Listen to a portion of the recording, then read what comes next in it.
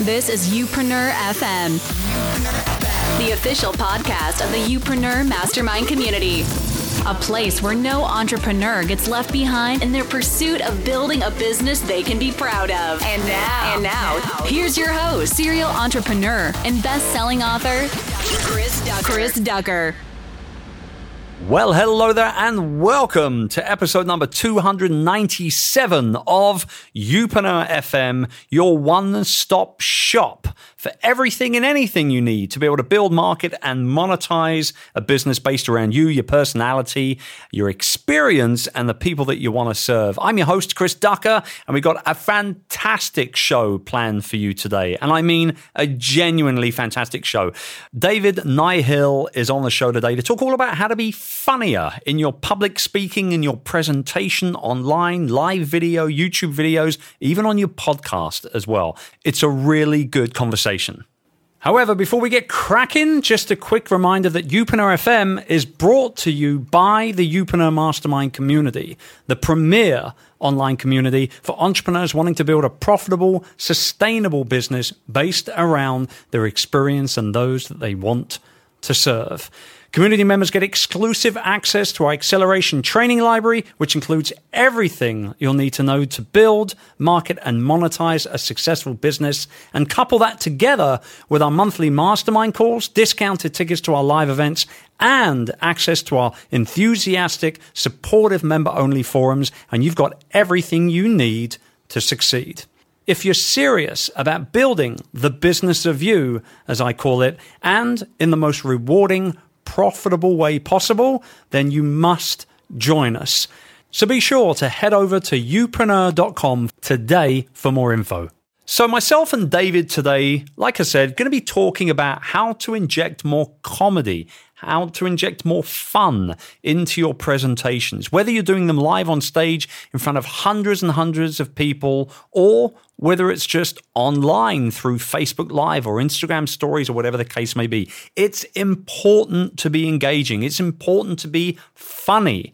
To be funny is not easy for everyone, however, and therefore I brought David onto the show to not only share his experience of why actually still to this day he hates public speaking, but he's a very good public speaker now and he's a funny public speaker, but also the story behind that and how you can become funnier and more memorable when it comes to your live presentations. Again, whether it's actually in person or online or in recorded format or whatever the case may be. It's a really enjoyable conversation. It's a fun one as well, as you can probably imagine, but it's also value bomb heaven. So get those notebooks ready. You're going to need them. Here's myself and Dave.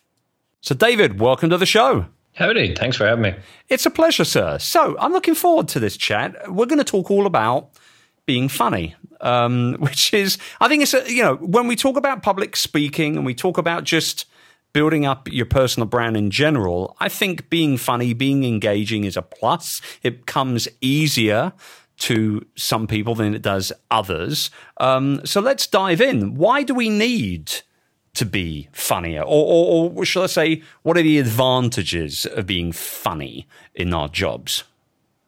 Yeah, I think it's a funny one because and literally no pun intended, but if you call it funny, people always get a bit nervous about it because funny inherently in people's minds has a risk attached to it. Like everybody can think of a moment where someone tried something funny or your boss called you into their office and they're like, come here, I got a great joke for you. And you're like, oh God, no, leave me alone. Right. And you kind of nearly go running. But if you think of it as humor and all things funny are just a way to be a bit more engaging. And say you're out there sharing your message, you're sharing your story, you're speaking, you're in a meeting, in any form of communication, anything humorous, funny, spikes people's attention, spikes that level of dopamine, and ultimately you grab and hold their attention a little bit longer. There's a line I like, the end of laughter is followed by the height of listening.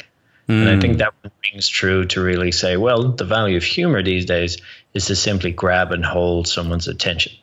Yeah, I mean, when I think of all of the public speakers that I have enjoyed seeing either live or even online via video, when I think of those people and the messages that they have conveyed as a speaker to the audience or to the viewer, when it's been funny or when they've made me laugh, it has enabled me to remember more of what they've shared. Do you find that that's kind of a universal trait? Yeah, 100%. So it spikes that dopamine and really does grab and hold your attention a wee bit. And funny enough, nobody had ever correlated all the world's leading TED Talks for humor. And it was simply because they didn't know how to do it. So actually, sadly, I had way too much time on my hands. And with a few friends, we went through and we watched them all and correlated them all on how many times they make people laugh per minute. And sure enough, every one of the top talks has one thing in common, that they are all funny, and some of them are actually funnier on a laughs per minute basis than the funniest movies of all time, which is pretty nuts. So it was something that professional speakers and speakers who actually want to be paid, like if you want to speak or share your message in some format, fine, you don't have to be funny. But if you're going to get paid to do it, there's pretty much an unwritten rule or expectation there, even from conference organizers these days, to be like, if someone is funny in the message they can deliver compared to somebody who isn't, you're going to go with the funny one every time. I mean, a lot of people, though, when we think about public speaking, I mean, it can be really scary, really terrifying almost for a lot of people, and they just won't do it. And I mean, I guess if you're that dead set against it, there's not much that you, me, or anybody else that does enjoy being up on stage can do or say to potentially. Well, here's a funny one for you. I hate being on stage, and I still hate it to this day. But hang on, wait a minute, hold the horse. But number one, you're a great speaker. I've seen clips of you, and number two, you're on stage a lot. I am on stage a lot. I hate it a lot. I sweat out a lot of clothes. I won't lie to you. I sweat out multiple shirts some days. I'm like, oh no, 2 speaking gigs in one day. I better have 4 shorts just in case. And I'm giving people the sweaty palm treatment all day long. And I'm shaking like nearly an Irish salsa dancer with any bit of paper that I hold in my hand with nerves before it. But what happened was, I wish someone told me this when I started the silly idea I had with the book I was writing and the work I did, that you may never, ever get over a fear of public speaking. And most people I met along the way that had a fear of public speaking but were on stage and speaking, they didn't actually get over that fear of public speaking. They didn't conquer it. They didn't do all the things that people trying to sell you bits and pieces to overcome this fear and market it that way. They didn't. They just learned to manage it. And I think that's certainly what happened to me over time. And I just realized that the amazing doors it can open up and the cool things that can happen in your life just because of sharing your story with another group of people far outweighs the sweaty clothes that I have to go through and the mild emotional trauma that I suffered before I get on stage. And it evens out. Like just the amount of mad things that can happen here where someone's like, hey, we want to fly you to France and pay you this amount of money and you're going to meet these amazing people that otherwise you never would have met. And all you have to do is open your mouth and talk. So it's kind of funny, especially in Ireland where we're all I think we're just inherently nearly even more scared of public speaking than any other nation I've come across. And we don't deal with it in school. We don't teach it in university, and work. We hide from it. So I think I'm the only one putting content out there talking around this from a position of, listen, I still hate this, but here's how we can do it. And if you want to be funny or that plays to your natural characteristics or you want to get a laugh and quick feedback from an audience, well, here's how we're going to do that too. But it's not from a position where you see a lot in life where it's like, I used to be a TV anchor and everything I say is amazing. My hair is amazing. My shoes polished. You can see your own face in them and you're just like, oh God, it's very hard to relate to someone like that. So the only reason I put any of this out there in the end was like, listen, this sucks, but here's a way to get through it. And when you want to look awesome at it, you'll be able to do so. Now you got quite an interesting story around. Talk about how you actually started with this, because correct me if I'm wrong, did you write a book and then start speaking, or was it the other way around? Like, where's the story? Give us the kind of the 2 minutes recap here, because it's quite interesting. Yeah, thanks. So it was the worst plan I've ever had to get over. I love the way you started with that. I think that's great. No, it was horrendous. Like, it was one of those plans where your friends go, really? That's your plan? That's a stupid plan. So it was like, to try and get over a fear of public speaking, I decided to pretend to be a famous comedian from Ireland who just happened to be on tour in America and get on stage in as many festivals and crash as many events as I could as a comedian with no experience as a comedian for a year and document my pain. And I didn't think it was going to be that painful when I came up with the plan, but I'll tell you, it was. But it wasn't. I didn't come up with that plan solely on my own back. It was sadly a friend of mine suffered a severe spinal cord injury, and it was over here in California, and all his friends were kind of rallying to do charity events for him. And I said, well, why don't we do a comedy show, a charity fundraiser comedy show? I know this comedian. And my friend was like, well, yeah, that's a great idea, but you're going to host it. And so he didn't know that I was afraid of public speaking more than anything else in life. And I would have described it up to that moment as a crippling fear. When your friend is sitting there in a wheelchair looking at you and you might not walk again, all of a sudden a crippling fear is kind of put in perspective. So I was like, I didn't want to look like an idiot for the show. So the theory was that surely, like if you're into Malcolm Gladwell or 10,000 Hours to Make a Master, all these rules, that who are just really, really good are the best in the world at any given topic. If you look at public speaking, surely it brings you back to comedians. So that was how this all came about. I literally just said, wait, I'm going to study comedians to get through this charity event. And it went so well that the main comedian was like, hey, do you want to open for me at this comedy club next week? And I was like, should I tell him I have no idea what I'm doing? Nah. And then I just kept it going. So it was a year of me putting myself through this, but realistically it became years and years as time went by. And then all of a sudden, if somebody, of course, asks you to come speak in an event and you're now not very good at speaking anymore because you haven't been on stage in a while. It's a bit like football. If you haven't played in a long time, you're not so good when you get on the field. So you kind of have to keep it going. And so, that's been it. But then that led to the book following that, right? It did, yeah. Well, I was dyslexic and I can't write to save my life, to be honest. I'm pretty sure I failed any English class I was ever in. So I was like, right, well, let me just kind of dictate what I'm going through here, maybe over a couple of slides and what I've learned interviewing and talking to all these comedians and what I've learned by guinea pigging this and myself. Very much inspired by kind of AJ Jacobs and Tim Ferriss and a lot of these guys who go deep into a topic and try and apply the 80-20 principle and kind of find the shortcuts to learn the most, the fastest. And I put it out as a course actually on Udemy. And I didn't want to tell any of my friends what I was doing because I just quit my corporate job. I was very much gone down your youpreneur road without knowing about it. And I put out the course and then a lot of people started taking it. And in course format, it gave me a chance to interact with them and go, well, what makes sense? What doesn't? And then I continually changed it. And all of a sudden there was like 10,000 people who had taken this course. And I hadn't even told anyone I'd made it or marketed it in any way. And I basically took everything that was there when it was as polished as I thought it could be based on everybody's feedback. And I had it transcribed.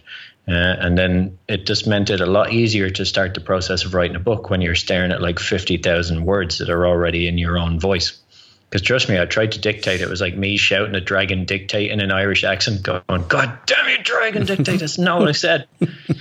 So the book was born out of the course and my own experience. And both the course was kind of born from talking to certainly hundreds, if not thousands. I'd say definitely hundreds who were very good at giving feedback throughout the process and what made sense to them. So what I was able to learn that made sense to them and they were also able to apply and reproduce quickly. Yeah, and the book was born out of that kind of natural progression.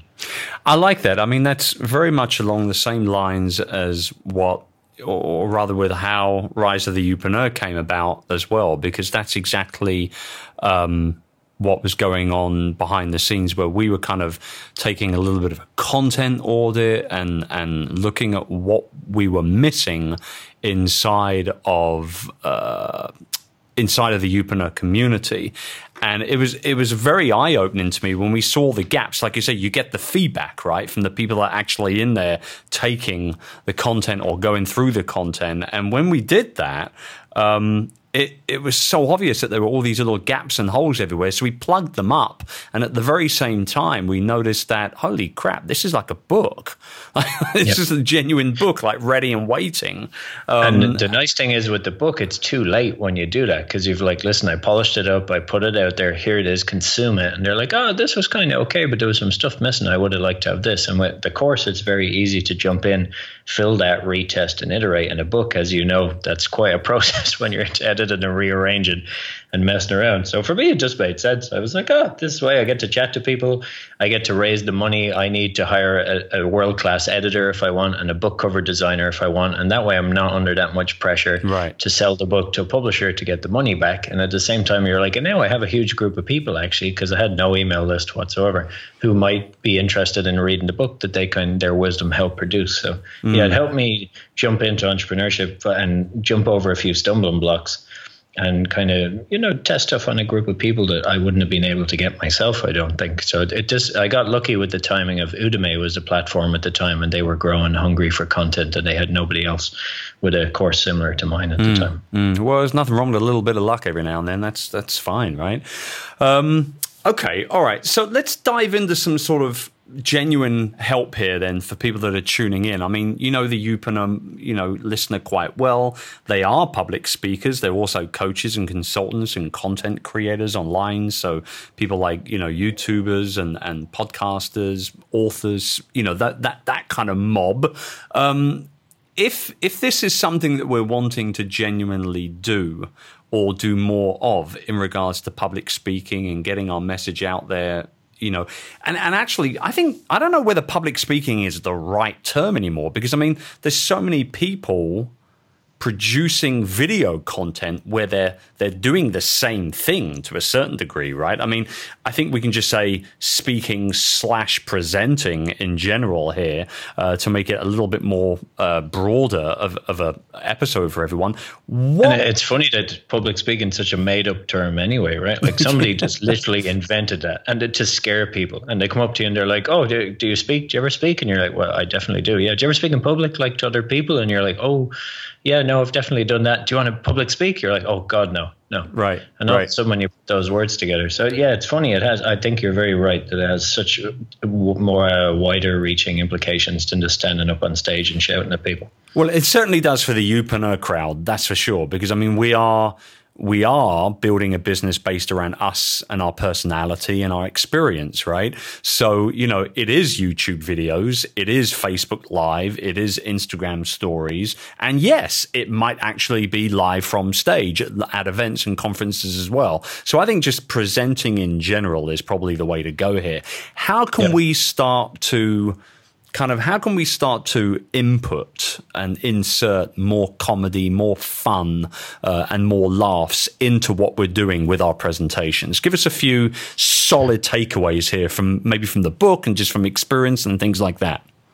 Yeah, sure. From experience, I would say number one thing you can do to harvest and help create great content for this that you're going to come back to time and time again is get on your smartphone, open it up, and write funny story file or funny stuff, and then continuously add to that at the moment. Every time you overhear something wacky or you see an ad that triggers a reaction in you, or you hear a story or share a story that you're like, "Oh, I totally forgot about that," write it down. Number one thing. So funny content creators, amazing public speakers, and comedians have that advantage on the rest of the world. They're actively looking for funny stuff and they write it down. So think of it like a happy journal. Remember, journal. I don't know if you ever were a man for journaling. I'm guessing possibly not. I wasn't one for keeping a diary. You know what? I've actually tried. We actually had a really good conversation on the subject of journaling with a Youpreneur member, Richard Tubb from Sunny Blighty. That was episode number 282 for all you guys tuning in, if you want to check it out. I've tried, but I just haven't been able to hop on that bandwagon properly. I've genuinely tried, and there's something inside of me that it doesn't work for me, but I know it works for a ton of people, that's for sure. It does. I don't do it, but I always meet people who kept a diary, and a diary sometimes is like, "Oh, last week I felt sad, nobody loves me, I ate cake," and they're like, "Geez, I'm not reading that again." It's going to bring back too much drama. But imagine you did that habitually just with happy stuff. So even if you're at home on a Friday and you're like, "I didn't go out. Oh, geez, I have a list of funny memories that I could spark from my whole life at any moment." So that's kind of gold to get into the habit of doing. Start doing it. Because if I say to you right now, "Tell me a funny story," 9 times out of 10, you're going to panic or have nothing. It just doesn't come to mind as fresh as it should. But when you start mining for it, it's always there, number one. And I would say pick the 3 to 5 stories you like telling the best. The ones that when you're drunk at a Christmas party somewhere, or someone else drunk, they're like, "Oh, Chris, man, tell us that story. Remember the one? We got of that. Tell us that story." Shoehorn those stories into every talk or presentation you ever give in your whole life, no matter how off topic you think it is, as long as it isn't overly sexual or controversial in any way. But the stories that people repetitively ask you to tell, or that you repetitively tell, take those and shoehorn them into every presentation you ever give, at least one of them in every one. And then after you tell them, just say the words, "I told you that story because," fill in blank. Yeah. So you'll notice the one thing all the leading TED Talks in the world have, when you break them down, they're full of short personal stories that on the face of it have absolutely nothing got to do with what the speaker's talking about. Ken Robinson is the best example of this. 40 million odd views. "Do Schools Kill Creativity," the name of his talk, and he's telling stories about his kids moving from England to Los Angeles. Nothing to do with the topic. He just likes telling them, but the audience loves listening to it. And that actually is a phenomenal TED Talk. We'll link to that in the show notes, everyone tuning in. And it's funny you say that. I mean, I remember actually a few years ago, I was on stage in Vegas at a conference, and I could see I was losing them a little. It was right after lunch. I hate going on after lunch because everybody's got that carb crash going on, don't they? You know what I mean? Like about 20 minutes into you speak. They're in a coma. Yeah, they're in a total carb coma, right? And long story short, I saw them. I saw that I was starting to lose them. So I just started telling this story about how me and one of my buddies, Barry, from back in London, went to New York in the mid-90s for a business conference. And we're both big mafia and mob movie fans, Goodfellas, Casino, all that kind of stuff. So we ended up going on our one free day of the trip to Little Italy in the Bronx and having an Italian lunch. And, there's this whole thing about how I thought we were going to get whacked, right, by the mob boss that was clearly the owner of the restaurant we were in, and all this sort of stuff. And obviously, some of it's a little bit, stretched to make it funnier and to throw a couple of one-liners in there and things like that. But it all very much happened.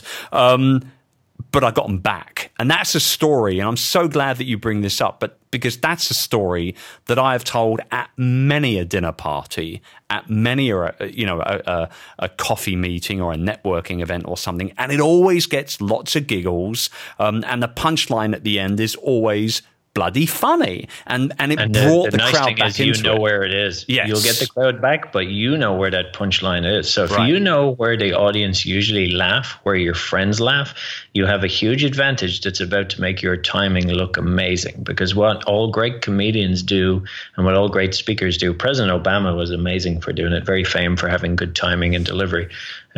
He was also the first president to ever read all the speeches from a teleprompter, and he had a whole team of comedians punching up what he was writing. And they know what you guys all know now, that you always go to great lengths to move the key word of your story or the key funny part to the very, very end. So that facilitates the laughter. So if you remember the expression I used at the start of this chat, the end of laughter is followed by the height of listening. You don't want to step on that attention with more words. So what comedians will do is they'll always take the funny part and build, and make sure that's the end. And that way, if people laugh, you've facilitated them time to laugh. Because once you make them laugh and you start speaking again, they assume you're going to say something amazing or very important. And they automatically shut up. So you got to be very sensitive to take. And this works if you're ever pitching a business idea and you have a key metric in there of 80%. So if you're like we had 80% growth rate year on year.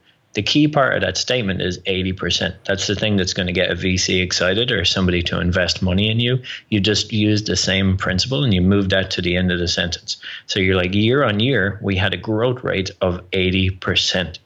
And it just allows people to take stock for a minute. It allows you to pause and be quiet for a second. And they will nearly tweet or write down, or you'll create a reaction to your content just by pointing them to what's the important word in the sentence. And comedy goes out of its way to do that backwards and sideways because they know how important it is that you leave people time to laugh. So take those funny stories you have and just structure them in a way that you get to the funny part in the shortest amount of words possible. And you make sure the funny part is at the end. I love this stuff. Okay, good. I want to rewind a minute. You mentioned the importance of pausing and how powerful that can be. I mean, I think as you spend more time, particularly live on stage, it's tough to get to know when the audience is laughing when you're presenting, say, live on Facebook, right? I mean, yes, you can see comments or little emojis popping up or whatever, but you can only really get this feedback, I feel, if you're live, on a video conference potentially, or ultimately on stage. I have become acutely aware of my pauses, but I've worked with speaking coaches as well through the years, on and off. Once I feel like if I've got a particularly important talk coming up, I'll work for a few hours with a coach on whatever it is that I'm putting together, particularly on my delivery. And I become very aware of the power of the pause for me, particularly after I get laughs or to make very clear points as part of my storytelling. Break this down a little bit for us. I mean, like, you're way more of an expert than me on this. Like, how important is the pause to speaking and presenting? You definitely need to give people time to react or take note of something if you want them to take note of it, or to laugh if you want them to laugh.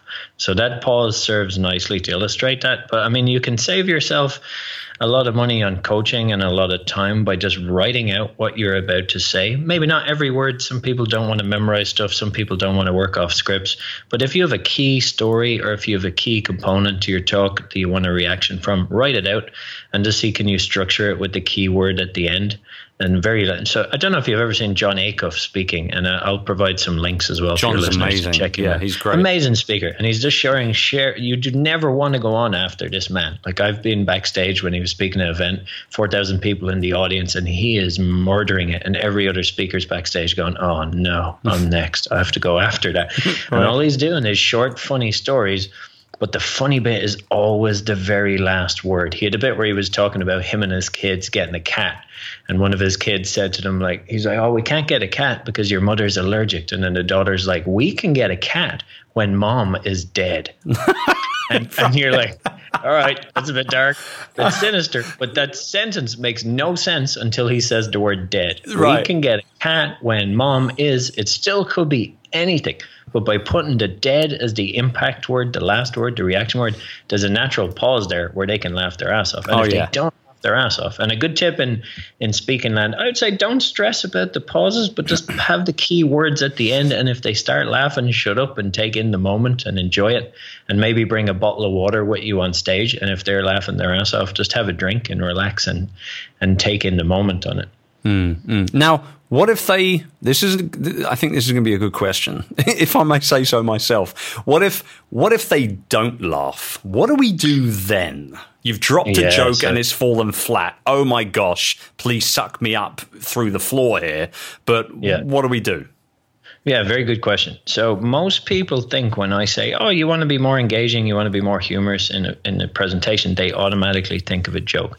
And if you tell a joke, usually you've just doubled the amount of risk involved in the success of that, because if they know it's a joke and you advertise that it's coming, they're going to be a lot more, the guard is up about laughing. So you lose the element of surprise. It's kind of like if you go on a date with a girl and you're like, right then, it's about time to go home. I'd like to have sex with you now. How do you think that's going to work out? And they're just like, my God, that was a bit forward, you sick individual. We're out of here. I mean, it's all over. Even though male and female, they might both have that intention. But it's never spoken. In comedy, that's the same as a comedian coming out and be like, right, I'm going to try and make you laugh now with some jokes. And you're like, oh, no. Or it's a boss when they call you into your office and they're like, oh, sit down. I've got a great joke for you. And you're like, oh, my God, get me out of here. This is going to be terrible. So if you stick to the storytelling, the funny bit is just at the end of it, as we said. Then if they don't laugh, nothing happens. They didn't know you were trying to be funny. You were just sharing a story. So the most risk-free ever of not enduring the moment that you described is to do that. Just stick with stories and don't ever go with jokes. Stories every time you can. But if they know you were trying to be funny and it didn't work, you just usually use what comedians would call a saving line, which is very much just acknowledging the obvious. And it's one of the easiest ways to get a laugh ever is just vocalize what the audience is thinking. So you could literally just say something like, wow, you guys, you just collectively decided, no, that is not funny. And you were very right, and they will laugh. Or you can say, well, collectively, you were very sparing with your laughter there. You just laughed sparingly. No reaction at all. Look at it, one man there. Nope, there's a slight smirk, and he said, nope, I will not laugh. Moving on. But as long as you acknowledge the failed attempt, it's totally fine, and it's nearly always funny. So you're like, well, that was my one and only joke for today. You'll be glad to know. Moving on. And they will laugh. But if you don't acknowledge the failure of it, keep it strictly business from now on, right? Yeah, exactly. And they'll laugh. But as long as you acknowledge the inherent failure of something, it's funny. Like if audio-visual equipment is not working on stage, it's funny as long as you acknowledge it. And you're like, well, obviously we spent all our money on free beer tonight and not audio-visual equipment. Right. And then everyone will be fine with it. So, as an event organizer yourself, you know these things. Like I ran one in New York. And we gave them free Mexican beer, and then we had free burritos and tacos and Mexican food, and then we ran out of toilet paper. That does not sound like a good combination to most people, and they were not too excited about it. But as long as we came out and acknowledged it, we're like, hey, guys, sorry about that. We gave you to find Mexican beer and Mexican food, and then we hid the toilet paper. Not cool. But sorry, listen, we just ran out. They're working really hard to resolve it. There'll be some there in a minute. Don't stress. And it didn't turn up on the evaluations, and nobody even mentioned it again. So acknowledging the obvious is one of the easiest laughs you'll ever get, and staying away from visible jokes and telling stories that just happen to be funny are your two best approaches to that one. Yeah, love this. Okay, good stuff. Let's talk more a little bit about delivery, and maybe a little bit about just preparation in regards to putting your talk together and knowing where to kind of pepper in those funny stories. Can you elaborate on that and the importance of that? Yeah, sure. I wouldn't stress too much on delivery. It's funny. It'd be nearly like a comedian going on TV and say they had, like, in America, a late night spot on Conan O'Brien when you do your 5 minutes of comedy is kind of as good as it gets when you're an up and coming comedian as a spot, even an established one. And if you focused on delivery, they'd be like, well, what are you going to say tonight for 5 minutes? And you're like, I don't know, but I'm going to move my hands very nicely and make eye contact with people in the front row. And they'd be like, oh God, you're screwed. What material are you going to say? What are you going to use? And I think in the world of public speaking, sadly, when it's being taught by a lot of people out there that have been trained to train you as opposed to clock up their 10,000 hours on stage, I think always focus on content over delivery until you're getting paid to speak. And then you can start messing around with delivery a little bit and looking at some of your techniques. But I would say I'm putting together a talk, realize what you're going to say, try and strip it down to 3 key messages. Sadly, Irish people can't pronounce the number 3, but it's always very key in public speaking. It's the most memorable pattern. Right. The shortest pattern your mind can recognize as a pattern, basically. And it's also the key to all things funny, because humor is always 1, 2, 4. Apples, apples, orange, basically. So if you're ever going to make a change in that sequence, it has to be the last element, because that allows the reaction time. But I would say try and structure your talk around 3 key elements. Try and write your closing line first, and try and link your start to your finish. So you really want it to feel book-ended. So if you can start in the action with a story that makes some sort of loose point and leads into your topic, because that puts you at ease a lot as a speaker, and try and find analogies for all the strong points that you make so that you're sure everybody in the room will understand it, and try and leave them with 3 key action points, and do not finish, no matter what, on questions and answers. And that's the easiest way to look pretty polished as a speaker, because the speakers, we've all been stood there at least once where someone's like, any questions for the speaker? And you're just standing there like a complete lemon going, right. Oh God. Right. But if you just say, as you approach the end of your talk, I'm going to take a few questions before I make my conclusion. That way they know to be a bit brief in their questions, but you also know you have your strong conclusion to make, which hopefully is going to remind them of the 3 key learning elements. And that way you always get a strong round of applause, because the audience knows it's over. During questions and answers, they don't know when you're finished. So often you'll walk off to no applause. And that'll be caught on video, and it gives the event organizer, a bit of a challenge, because they want to publish video where you get a strong round of applause at the end. It looks better for everybody, but they often don't have it because of the Q&A finish. So it's a bit like a band touring around the world. Like, they're never going to release a new album and tour it and get to Madison Square Garden and get to the very last song on the album and be like, all right, we were going to play our last song, but actually, does anyone here want to bring us home? Like, can anyone sing or play an instrument? Wouldn't make any sense. So this gives you a huge peace of mind as a speaker if you know, all right, I have a story. I'm going to save the close to the story for my conclusion slide to really give them that feeling of completion, kind of like you get out of a movie. But you also know I'm going to leave them with my 3 key takeaways before I off as a little reminder. And if there's no questions, no stress, because I have a saver there. I have this extra slide coming or 2 slides, whatever it takes you make your closing. So I'd say just try and structure it like that. The more personal stories you can get in there, the better. The more analogies you can get in there, the better. And try and go out of your way to tie the start to the end and write the closing words first. Brilliant. Love it. Okay, final question. You mentioned slides there a few times in that reply, which I think, I mean, we could have almost ended this conversation on that, everyone. But I'm going to get one more little nugget here. How important are slides when it comes to directly being funny? Like, I mean, I've seen some people that use them really, really well, but some people have used them and they've just bombed horrifically. I mean, what's your advice in regards to slides being funny, being memorable, etc.? Yeah, slides are a massive advantage you have over someone with no slides of being funny, because you can use GIFs and images and animated videos. So you can play already socially proven funny content. And if you look at Ken Robinson's talk, like we mentioned already, Does he use other people's content? He doesn't. Amy Cuddy does, who's one of the top 10 most viewed talks ever as well. So she plays actually two British comedians. You remember David Baddiel and Frank Skinner? Of course, yes. Very good sketch. And again, I'll send you the link to this so you have it with your show notes. But again, it's a hilarious viral video made by comedians. It's already funny, and all she does is show it. And you'll see her talk is about body language. It actually changes her own body language when everyone laughs at the reaction of that, and she kind of calms into the talk, and it only gets better from there. I'd say it's a big advantage. Definitely use it, but treat whatever the funny image item is as the punchline. So where this makes people look a bit silly is where they're like, look at that. And they just put up a picture of a sheep and they're like, look at it. It's a sheep. It's funny, isn't it? And you're like, well, I guess. I don't know.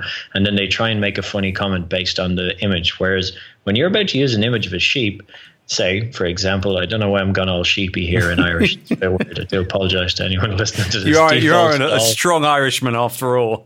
Yeah, I couldn't come up with a better animal, more fearsome animal than a sheep.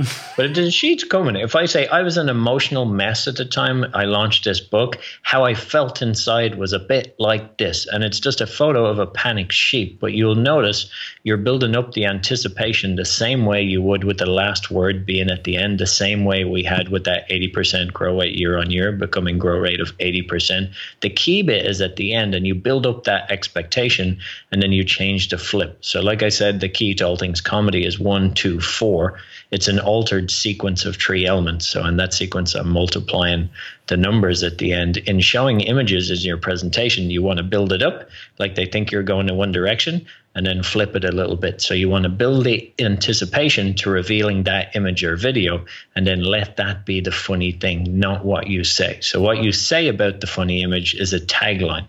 So in the world of comedy, that's a line that's less of a laugh after the main funny item, and just treat it like that. So where people go wrong is they treat the funny image as it's going to be funny enough in its own by just showing it. But how you set it up and that flip of expectations has a massive impact to how funny it's going to be. I love it. Okay, what a great conversation, David. Thank you so much for spending time with us. I feel like we could have gone on for a little bit longer. I often say that with guests on this show, which always proves to me that I'm getting smart, engaging people on the show. So hats off to me. I don't know how I slipped out through the crack. I was going to say hats off to me for being so great and getting such great guests on, but no. I mean, sincerely though, I mean, like, I think, you know, you're onto something here with what you do with your company, with, you know, Funny Biz and the conference and the book and all the rest of it that you do. I mean, there's something in this other than just the business model and a way for you to make money. You're genuinely providing us a very important service, I think, to people, particularly youpreneur type folks who are wanting to become the go-to leader in their industry. To be a go-to leader, you've got to be engaging, you've got to be motivating and inspiring. And I think also you've got to be funny. I mean, I have no problems at all in putting humor into what I do because it's part of me, it's part of my personality. And I think that, you know, I would be a complete fraud if I didn't do it. I mean, I'm all about building a business around you, right? So if I held back on that... Exactly. Well, plus you're English. You've got to be used to having jokes made at your own expense. So there has to be humor in there. All day long. It never stops. On Twitter, on Instagram, at home, it never stops. You're absolutely right. All right, David, thank you very much for coming on. It was great to spend time with you. I can't wait for us to actually meet in person. I think we're going to become very fast friends. It'll happen soon, but yeah, most welcome. Great speaking with you. All right, good stuff. For you guys tuning in, want to know a little bit more about David, we're going to have show notes and links to everything over at chrisducker.com/episode 297. The book, if you want to get a fast track on that, is entitled Do You Talk Funny? Pick it up on Amazon. It's a great read, and I thoroughly suggest that you follow David if this is something that you're all about and you want to start taking it a little bit more seriously. We'll be back here again next week with another episode of the show. Until then, take good care, be kind to each other, and I'll talk to you soon. So I've got a quick question for you. What are you doing November 3rd through to the 5th later this year? Nothing? Good, because we'd love to host you at the annual Youpreneur Summit Conference taking place in London over that very weekend. You're going to get the chance to learn from the best expert speakers in the world, network with them up close, meet and get to know hundreds of other youpreneurs, as well as devise a plan of attack to grow your business faster than ever before, all over the course of just one weekend. For more info and to secure your place, just visit youpreneursummit.com, and tickets are limited. So don't hang around, do it today. That's youpreneursummit.com. I'll see you there.